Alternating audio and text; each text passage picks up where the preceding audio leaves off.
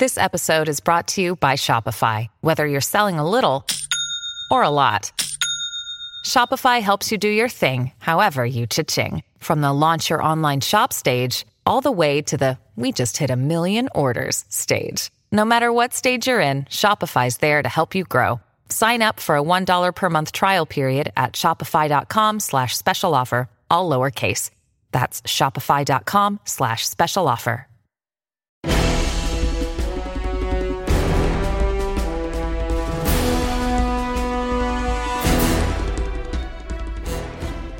Heart of the Ronin, Volume 1 of the Ronin Trilogy. Written and produced by Travis Hierman. Voice talent by Danielle McCarville and Zeus Legion. For more information, please visit TravisHierman.com. This novel contains violence and mature themes. Listener discretion is advised.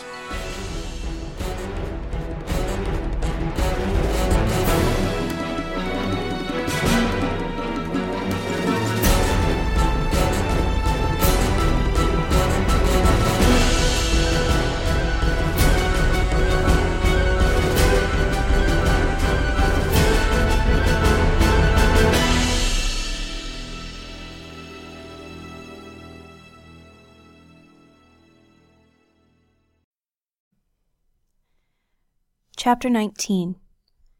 Making love with you is like drinking seawater. The more I drink, the thirstier I become, until nothing can slake my thirst but to drink the entire sea. The Love Poems of Marichiko. Kazuko sat on the floor in a limp, inconsolable pile, weeping into her sleeves. The soft cloth was soaked with tears. She did not know how long she had been weeping. She remembered little after her father's announcement of her betrothal. She wanted nothing more than to leap to her feet and scream in protest, but the slightest hint of public protest would have dishonored him. He might have hated her forever, perhaps disowning her. Then, in the midst of her shock and grief, she remembered Kenishi and thought that she would not care what her father did, as long as she and Kenishi could be together. She remembered stealing glances at Kenishi afterwards, seeing the utter devastation in his face, the sick agony, the desperate fear, all barely concealed. She had grown to know him well in the short time they had been together, and she could read him well. She prayed that he did not hate her. She could not bear that. He must think that she had betrayed him. What he must think of her brought a fresh torrent of tears and shuddering sobs. Hatsumi's voice intruded on her misery. Now, dear, it's not as bad as all that. Lord Tsunetomo is a good man. He will make a fine husband. I don't care about that, Kazuko snapped. You need not weep so for that Ronin, Kazuko. He will be fine. No, he won't. I won't.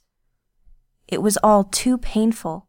She could hardly gather her thoughts to speak. Hatsumi sighed and sat down gingerly beside her. He is just a ruffian. She touched Kazuko's shoulder, and her tone was kind and concerned.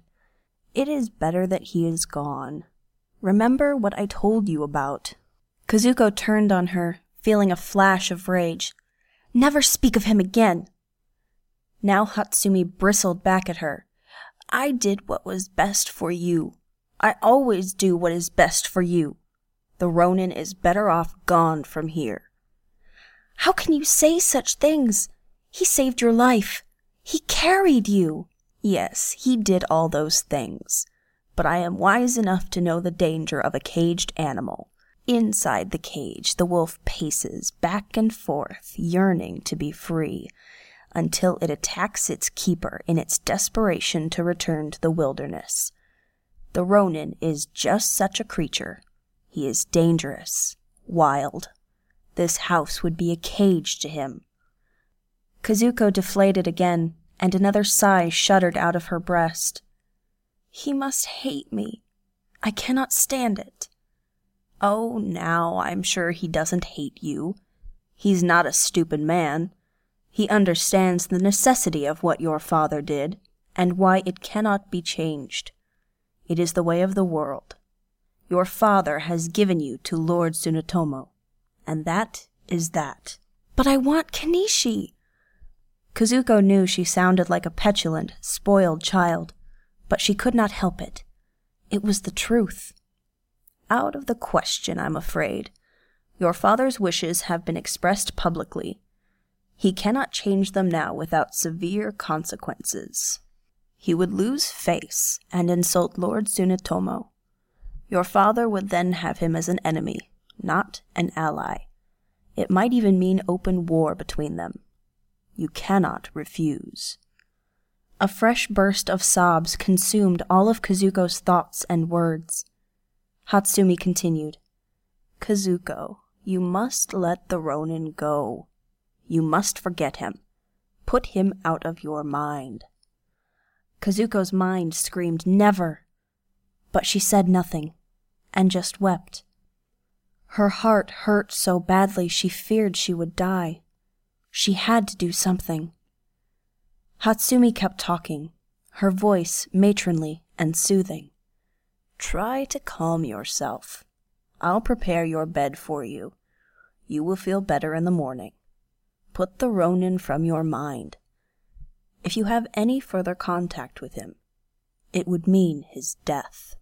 As Hatsumi unfolded Kazuko's bed and prepared it for her, puttering about with blankets, Kazuko's sobs slowed, then began to diminish as a plan formed in her mind. The plan congealed from the formless black mass of her emotions, taking the wild chaos and giving it shape, taking away its power to rule her and giving her purpose and resolve. The more real the plan became, the more her grief faded away. Doubtless, Hatsumi felt that Kazuko's change in mood was because of her comforting words. But Hatsumi was wrong. Every word Hatsumi spoke about Kanishi made Kazuko even more resolved. Kazuko lay down in her bed and pretended to go to sleep. But every heartbeat she was alert. The patience required for her to wait until Hatsumi was asleep was almost more than Kazuko could bear. In the darkness, Kazuko waited for Hatsumi's breathing to slow, waited for her telltale snoring. It seemed like 1,000 lifetimes. Then, finally, Hatsumi began to snore, and Kazuko slid from under the covers.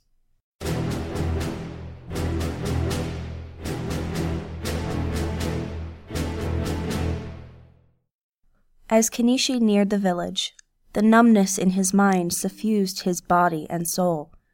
Akao emerged from the darkness to meet him, looking at him expectantly, but Kanishi could not speak. The two of them stopped and faced each other. Akao regarded him for a moment, but in the end said nothing. He walked forward and placed his forehead against Kanishi's knee.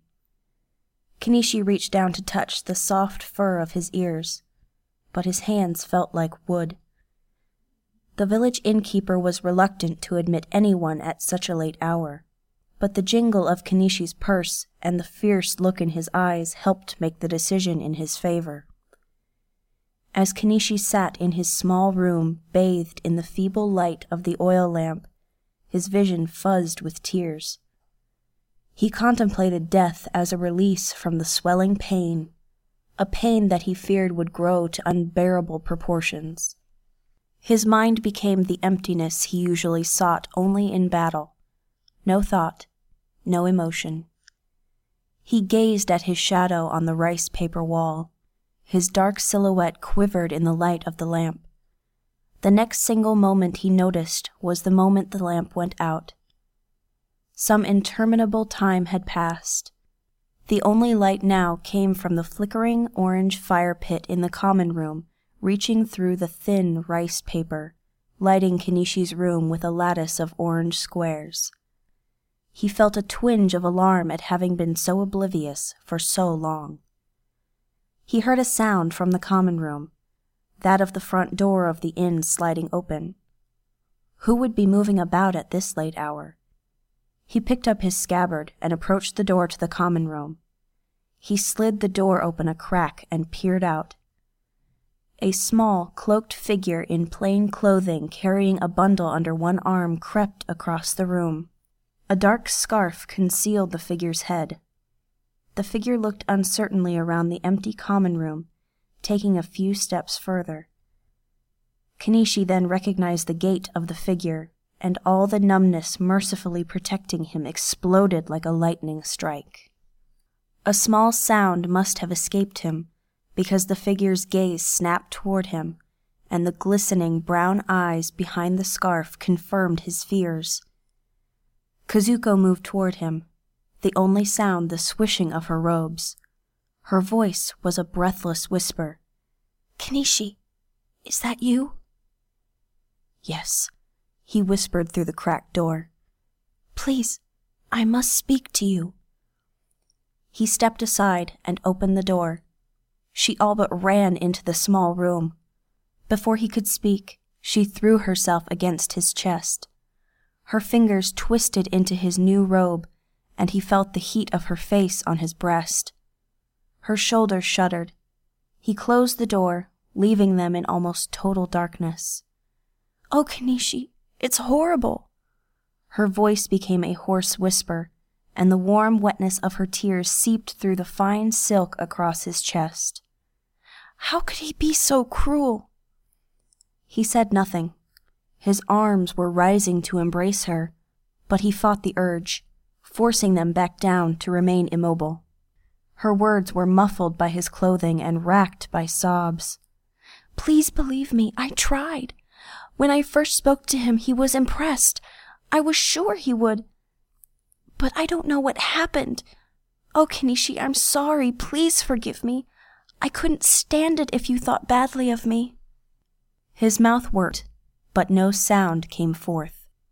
The pain and shock of the evening's events were once again fresh in his mind. She pulled back from him and looked up into his face. Her face seemed to glow in the faint light, eyes and tear tracks glistening. He looked down into her face, falling into her searching, dark eyes. Then she looked away. "I shouldn't have come. You're angry with me." "No, wait," he wanted to say. But somehow his anger took hold of his mouth.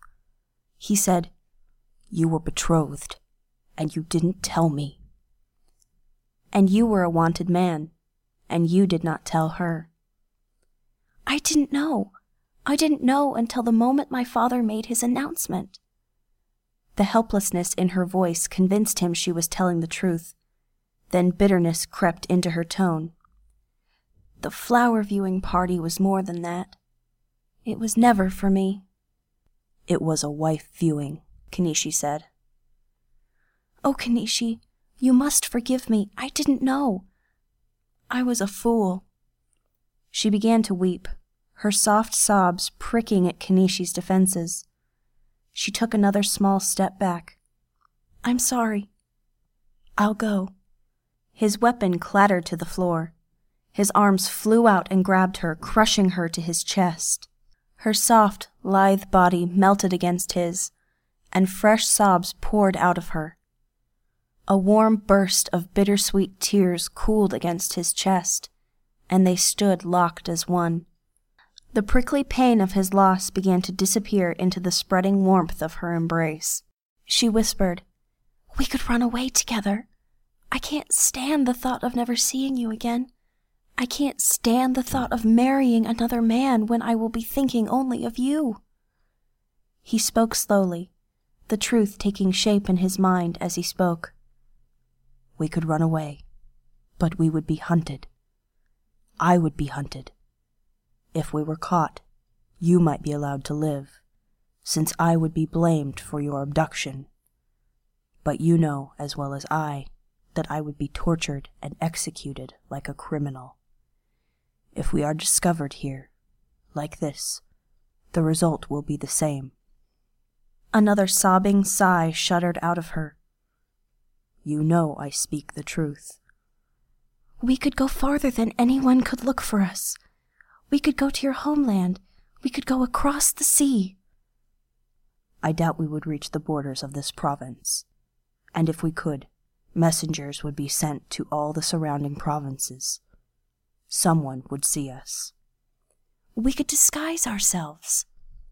I will not hide in the bushes like an animal for the rest of my life. I'm trying to live like a man now. We would be prisoners of our own flight.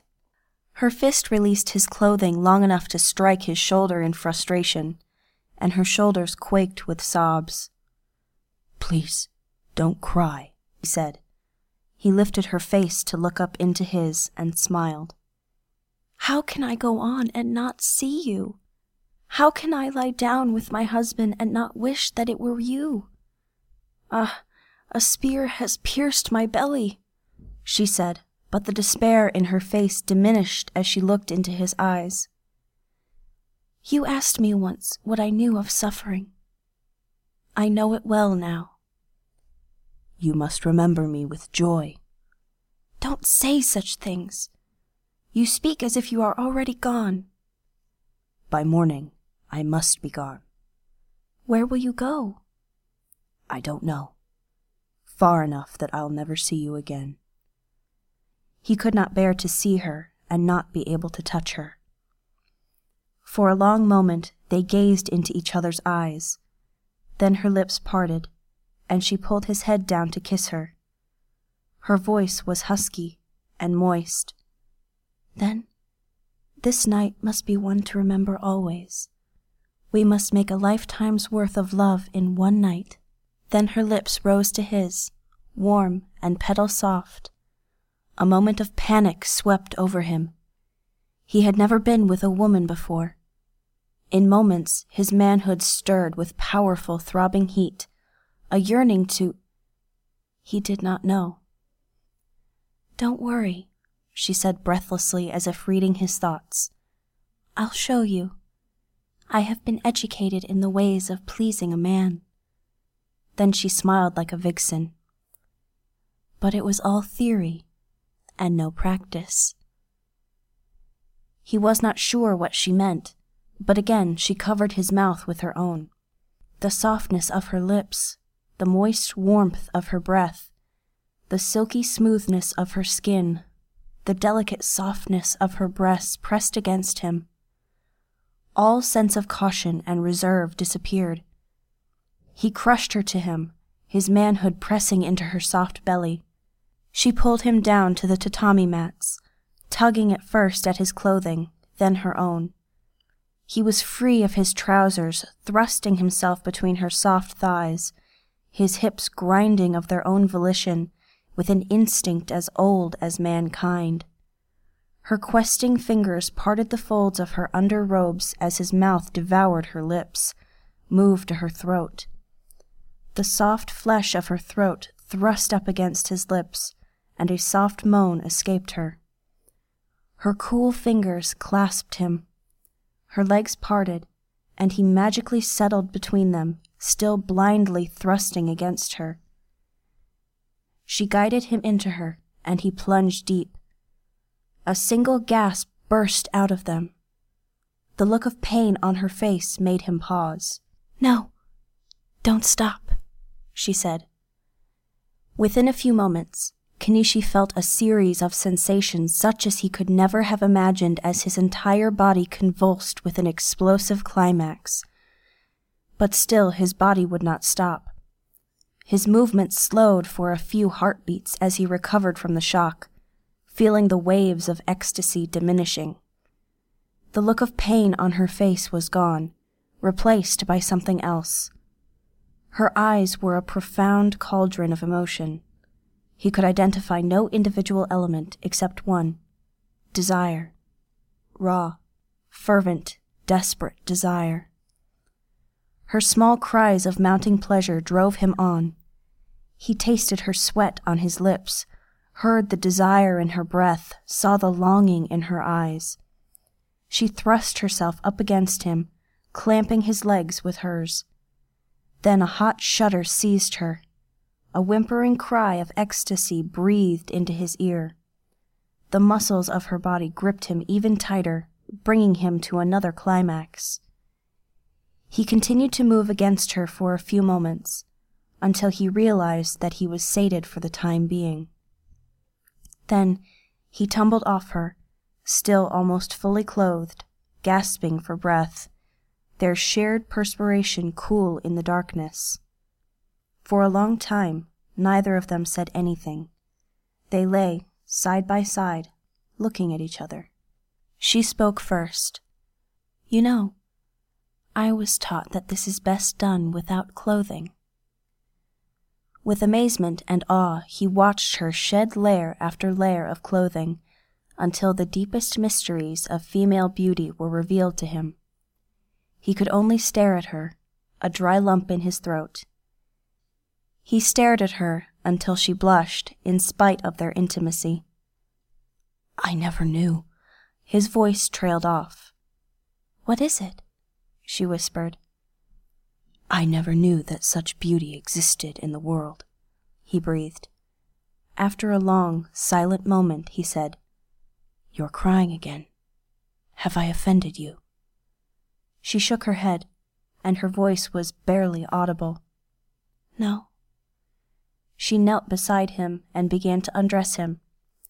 He opened his mouth to ask her why she wept, but she pressed her fingers to his lips. "The night is already half done," she said. "The night is already half done," she said.